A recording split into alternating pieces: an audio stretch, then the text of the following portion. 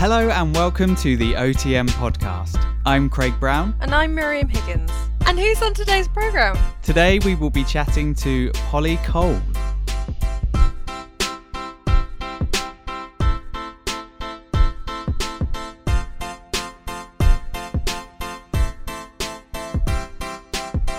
Polly, would you like to tell us a bit about who you are and what you do? I'm the Executive Director and CEO of Pegasus Theatre, which is a gorgeous theatre based in East Oxford. And we specialise largely in work for 0 to 25-year-olds.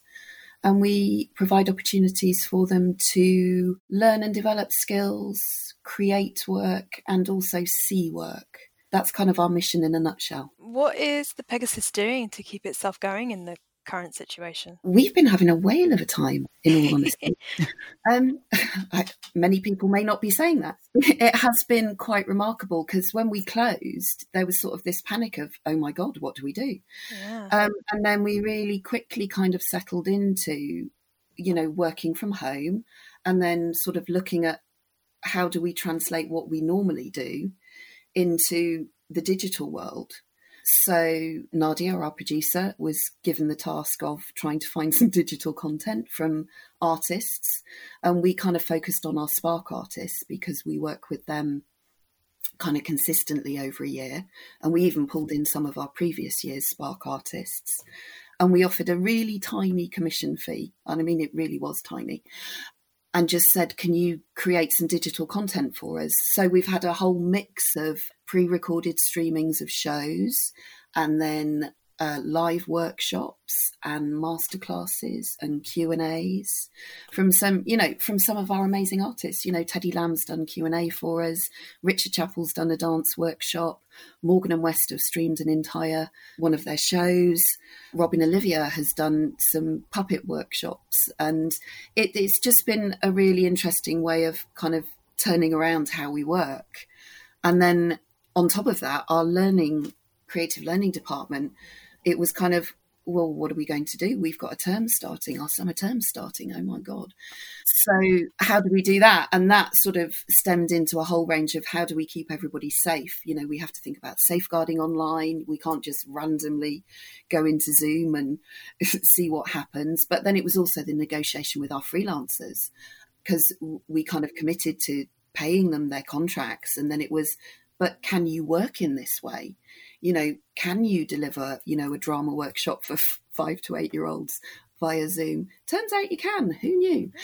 But it has been quite fun and there have been interesting moments. But we've kind of then got, although it's reduced, the capacities are reduced and we're not, the sessions are shorter, we've managed to get our summer courses kind of operating online as well. So that's been quite fun. We've been working on a new website for quite a long time before we went into lockdown. And that gave us an opportunity to kind of just sit there and go, well, we're kind of not doing anything else. Should we actually finish that? So we went live with our new website in May really quickly, which has been great because it's enabled us to provide a better platform for all the other things we've been up to. So in essence, that's kind of what we've been doing to survive and create content. And then financially, it's been interesting. There's a whole kind of world of can we survive? Do we survive? And the answer is yes, because, the Arts Council have been really good for MPOs. We're still getting our grants. We haven't had to apply for emergency funding, but many others have. Our cash flow's fine. That's so good to hear. Yeah, we've been really lucky. And a lot of it's to do with, we've had 2 years of really hard financial management of, no, we can't do that because we don't have the money to, and we need to make sure that we've got a level of reserves that keeps us secure in a crisis, which, to be honest, I don't think any of us were really thinking a crisis on this level would be rocking up. Sure, yeah. But hey, so we've done that, but it has meant that, we've obviously had the first quarter of the financial year with no earned income, which is tricky. So we've launched a fundraising campaign at the end of June just to say, okay, we kind of need to make sure we've still got money coming in. We've had an amazing response to that. We're now I think we launched it 2 weeks ago, and we've just raised over £7,000 in that period. So I'm quite impressed with that. Yeah. So, and all of that. So financially, it's fine. And the job retention scheme, we haven't got a huge amount of staff. There are only 14 of us generally. So our front of house team, bless them, are on furlough, which is a bit traumatic for us all. But they're there and we're still in contact with them. You know, we still have catch-up meetings to go, oh, what's everybody been up to? And then that money is kind of helping to support what would have been our earned income. And the fundraising campaign is generating money. And obviously, trusts and foundations are a bit difficult at the moment, but we've still found a few ways of drawing in money from funds. So all in all, fingers crossed at the moment, we're okay. And as long as we can still generate money throughout the next few months, we will be okay. But it's a fine balancing act. It's so lovely to hear such positivity as well from a theatre right now. I do sometimes sit there thinking, oh, we are a bit lucky in comparison to many others. And some of it is just about, you know, you take a difficult situation and you go, right, what are we going to do? And, you know, we've made cutbacks because the building's not open. So we haven't got overheads going out that we would have normally. You know, our gas bill, for example, was £7. Wow. Entire time I've been there. So you've got to find the bonuses in these things. And then it's about balancing. And then keeping everybody alive. And we are lucky. You know, we're a small organisation. We can be adaptable and a bit nimble. And, you know, we know where we are, so we can keep sort of challenging what we're up to. I think we're all getting a bit bored now. You know, we'd much rather be doing what we usually do. But generally, we're doing okay. It's just to see what happens over the next few months, really, because at the moment we're trying to plan for what happens in September and kind of where we go from there. We also run our acting diploma with Boom Satsuma in Bristol. Yes. And we have year 12s and 13s, and our year 12s basically sort of came back in June. So we had a whole kind of risk assessment moment around that. And then we've got the students back in sort of restarting their classes. So they're in a little lockdown world of their own. So there's only the tutors, there are 4 tutors, 2 front of house staff, and then 24 students who are in kind of 3 days a week doing classes, and nobody else is allowed in the building. So it's been quite fun. Risk assessment for that was horrific. But anyway, the joys of working in theatre. Nobody tells you it's going to be so glamorous. How are they running at the moment then? Are they able to just come in and sort of get on with their work? Yeah, I mean, fundamentally they are. You know, there are stricter rules about, we staggered registration times, so they're split into 2 groups and the building's split into 2. So one group's only allowed in the studio in certain areas and the other group's only allowed in the theatre in certain areas. And we've had to provide outside spaces for breaks. We've kind of managed it to that, and we've kind of, it was quite funny as we were sitting there, and our creative learning director, John, bless him, was taping out the spaces. So they have boxes, they have 2-metre boxes that they can kind of gauge what the social distance is. It's that joke of, oh, now you've got to get back in your box. So they kind of have to work in those boxes, which is quite hard when you're trying to do, drama or what have you. But it seems to be, it's working in a way. You know, it's not perfect, it's not ideal, it's not what we'd love to be doing. But it's better than not. Exactly. That's kind of where it sort of sits. And that's given us a head start, really, as we sort of plan for September. And we kind of look at, you know, how we can bring back, because we will have more acting diploma students in September, because we'll have both groups, both year groups, a new intake and the existing one. And then we'll have our own participation courses to think about, you know, because I don't think any of us really want to continue doing them online because it has its own issues. So kind of looking at how we can break the building down again to add to what is quite a full schedule of acting diploma, and then include, you know, the drama classes and the street dance classes and some of our inclusion work and how we do that. And our young companies, you know, we've lost so much sort of work with our young companies, and to kind of rebuild that up is going to be interesting. But we're working on that at the moment, and our plan so far is that we'll be bringing back, not on quite the scale that we were before, but at least with, you know, reduced capacities and possibly reduced timings, we can bring back elements of participation work. We're not really looking to bring back shows. Well, we've said we won't be bringing back shows before the end of September, and we're looking at the shows that we had penciled for October and November. So, yeah, it's all been quite busy, really. We now have a special treat for those of you who are missing being inside a venue. Karis Hopkins from the Pegasus Young Company has recorded an audio tour of the Pegasus Theatre in the form of a poem. A theatre, a studio, a green room, a workshop, a cafe. A series of rooms that make up a building. Nothing remarkable, nothing life-changing. And yet, there's a sort of thrill in the air, a promise of excitement, of magic, of jokes shared and laughter and joy, and the community you share that promise with.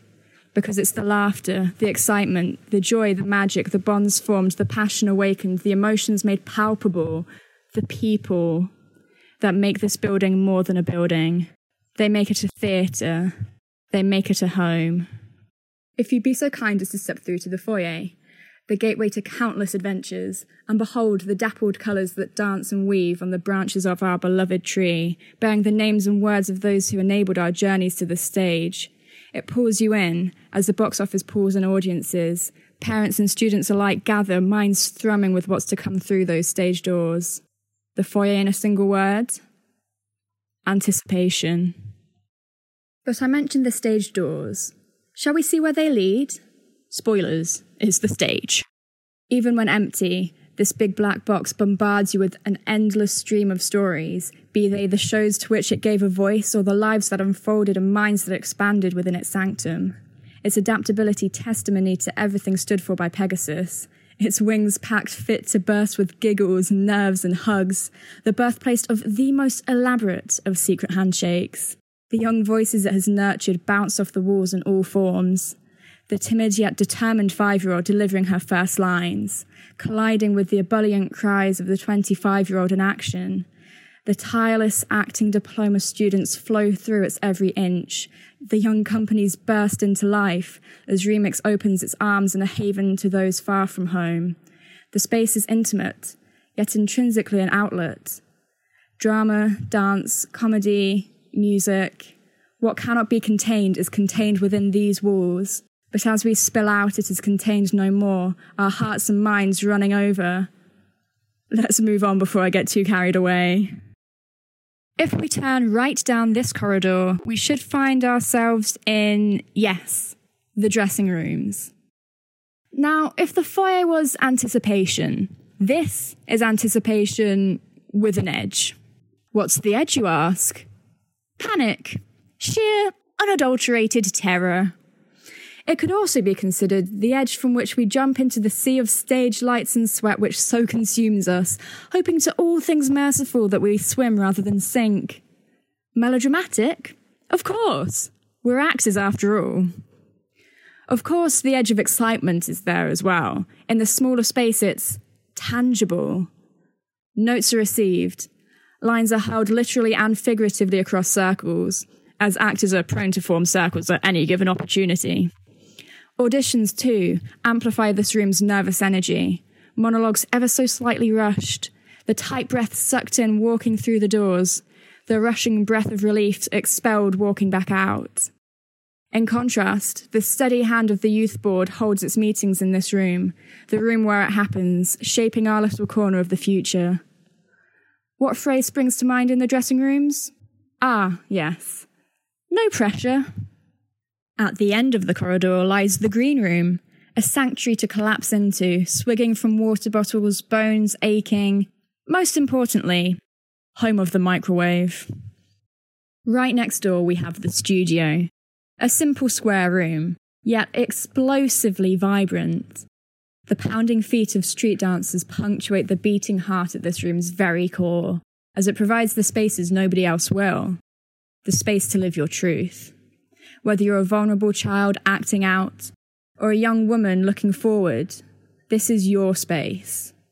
For adults with learning disabilities, it acts as a catalyst. The true colours of the LGBTQ+ community are unleashed alongside the spark of creativity ignited in developing artists, while the tales of the world unfold for the first time before tiny, wide eyes. All these lives expanded, battles fought and won, escapism explored, communities unified. All in this simple, square room. We pass the workshop as we head back. Ducking inside, you'll be glad not to have missed it. A maze of mystical items and tools guarded by its very own Minotaur. As this is an audio tour, I feel it necessary to mention that this is not in fact a real Minotaur, but the head of a puppet hung triumphantly upon the wall. Anything is possible in a theatre. In this room of inventory and invention, worlds are built and dismantled by practical yet imaginative minds. Each itemised tool awaits its cue, its role to play, each as vital as the last. Our final room is back down the corridor, back through the theatre, back out into the foyer and up the stairs, winding around the tree trunk until you reach the cafe.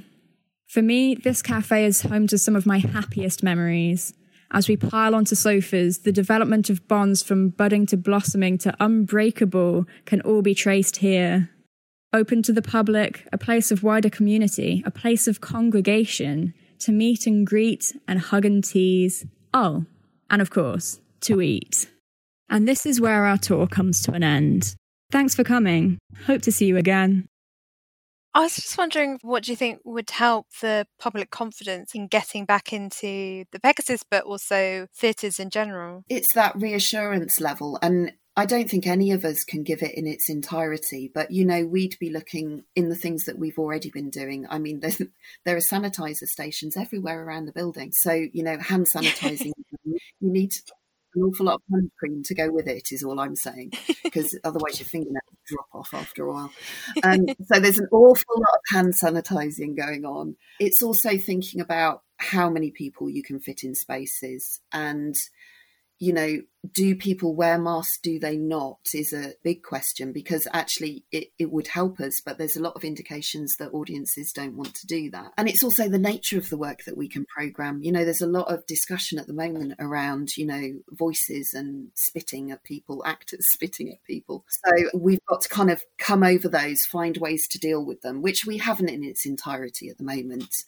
There'll be screens up at front of house and all sorts of things that we've got to get in place before we can start to think about bringing back performances. We were going, maybe we could do outdoor, because outdoors obviously a lot safer. But, by the time we get back to it, it's going to be November and it's going to be freezing and raining. So that isn't going to be the answer, I don't think. So we've got to find ways of looking at how we can make people safe. We've got more cleaners in the building now than I've ever seen. It's like we continuously have to clean down after classes, and we'll have to do that in between each individual kind of session. And it will be the same for the theatre. It's a massive deep clean before we opened, and then another one before we reopen again in September.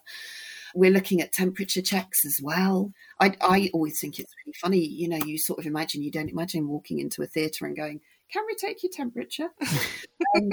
So all of those things that we can do to help. I mean, we're quite lucky to some extent in that we're quite a small venue. It doesn't help financially because we're going to have to cut our capacities, which means, a lot of the work that we do put on over October, November and potentially December will have much reduced capacities, which means there's a fair chance we won't be covering the guarantees or the fees that the artists will need to be able to perform, which means we will be subsidising them in a larger way than we would do normally, which again has a knock-on effect. But it's about trying to test out how we can do that. And I think it's probably worth it to just get a sense of how we can move forward in the longer term. Because, I mean, this is going to be around for, quite a while. We've got to learn to adapt, really. I don't have all the answers yet, but we will do. How has support from the government helped? The Arts Council have been brilliant, as have the City Council. Our grants have been maintained. So I will say all good from my perspective. We're looking at how the big 1.57 billion of funding for the arts that's been announced, but we don't have the details for yet. We would hope that some of it will trickle down to us as we start to hit difficulties, which, could be January next year. We need to be able to kind of plan for that, because we're going to need a little bit of extra subsidy over that period, I think.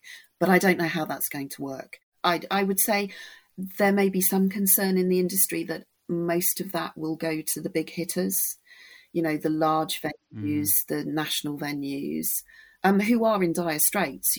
They've been forced to rely on earned income and generate a huge amount of their earned income so that they rely on very little public subsidy as a matter of course. And now they haven't got that. They are going to need it. I'm not saying they don't, but it's just hopeful that some of it will trickle down to venues, but also to the artists, because obviously with the project grants being frozen for a while, I know they're open again now. That's kind of created a hiatus in people creating work. And we don't have companies creating work. We're not going to have anything to put on the stage. So who knows? We shall see. You mentioned earlier your current Spark artist, who is Robin. Can you tell us a bit about what that is and what it means for Robin? So Robin Olivia, it's a tiny commission that we gave her. And normally as a Spark artist, she'd be working with us over the year.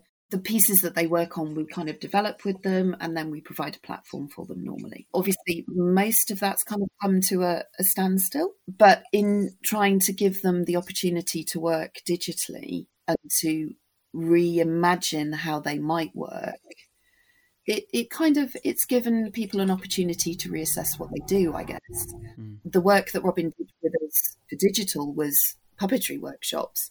That wasn't the nature of the work that she was looking at doing in the longer term with us. But, all of the work that we try to do is about supporting and developing. So we've tried to maintain those contacts and maintain the net underneath those Spark artists while we've been closed. And hopefully that will mean that we can pick up quicker as we reopen. What are the Spark artists? How did that come about? Well, it's about supporting developing art for young people. So we tend to work with younger artists who are also interested in creating work for a younger audience, because after all, that's what Pegasus is all about. We don't provide much because we don't have much, but there is a tiny budget there that enables them to develop a piece of work or their practice in a new way. And it could be that they work with our young company on some elements to see what working with young people is like, or it could be that we provide space for them to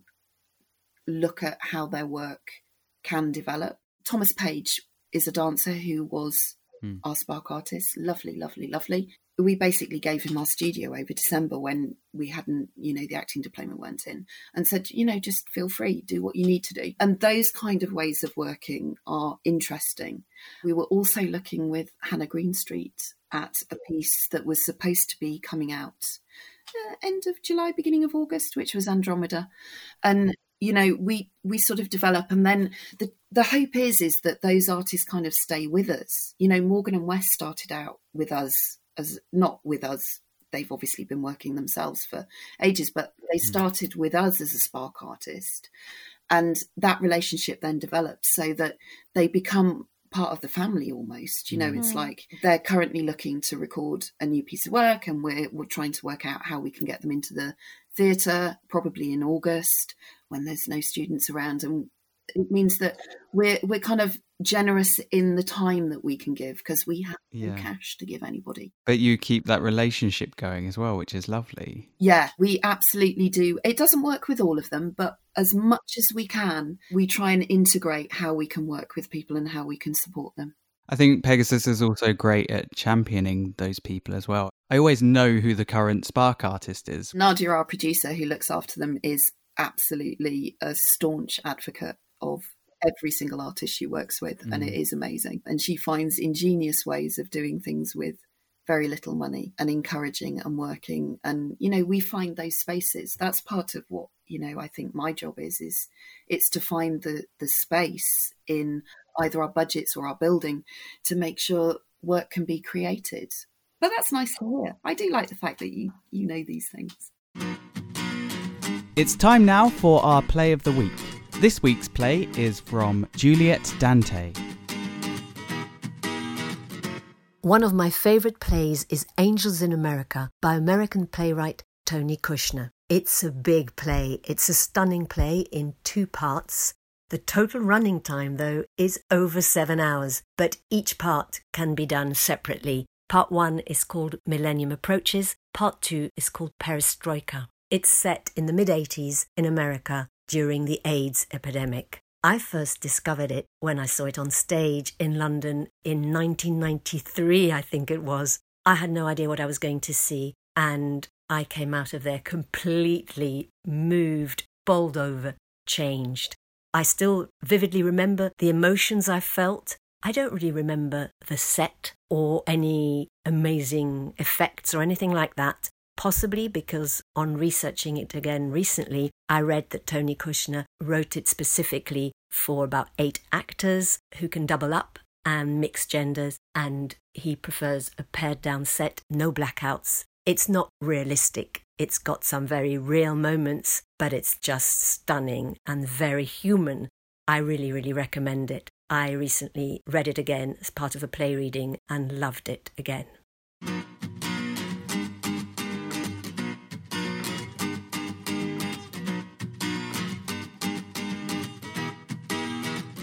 Chemistry by Jo Lott Dance was premiered online. Do you have any plans to do any more online work? Possibly. A lot of it at the moment is coming up out of, sometimes we find things that just work and sit and fit, because we are working, we're completely off schedule. Normally we're kind of working to a schedule 18 months in advance, and we are completely working off schedule at the moment. So it depends kind of who's around and who we're talking to, and somebody goes, oh, I've got this. And we go, well, we can help with that. So a lot of our work at the moment is coming together kind of off the hoof a little bit. But hey, that's kind of fun. We don't often get the chance to work like that, so we'll take that. Have any shows or ideas that have come out of this lockdown inspired you for future projects? To some extent, because we had a bit of a crisis over what do we do at Christmas, because we always have a Christmas show, and we've kind of, we had a huge kind of conversation in one of our team meetings around what can we do, because if we are going to commission something and this was in May when we had no idea whether we'd even be able to open, but it's that concept. But if we are able to open and we haven't been through the process and we haven't started commissioning something or looking at commissioning something, we're not going to have anything. So we had an interesting conversation with Phil Skit, who worked with us last Christmas, and we're now developing a work which is around kind of isolation and loneliness. But it'll be Christmassy. It won't be all doom and gloom. But it's around, how you kind of come out of that isolation if you've been alone, and is it a party, and how does it work? And we're working sort of for the primary school age on this front. And we've had to go out to schools and kind of say, if we couldn't get you into the building, would you be happy for a performer to come out to your school and do a Christmas show in your school, rather than, we're coming through all of the different variations on the theme. And we got to a point where it was like, Phil Skit would normally have applied for project funding. They couldn't apply for project funding. So we basically, we persuaded our board that we could allocate commissioning money for them to develop a piece. Because even if we don't use it this year, we could use it next year at Christmas. So it's kind of that balancing act of how do you manage something, but also allow the flexibility for it not quite to go right. But at the moment, they're working on that, and we're still in conversations with the schools around whether it will happen this year or whether we will defer it until next year.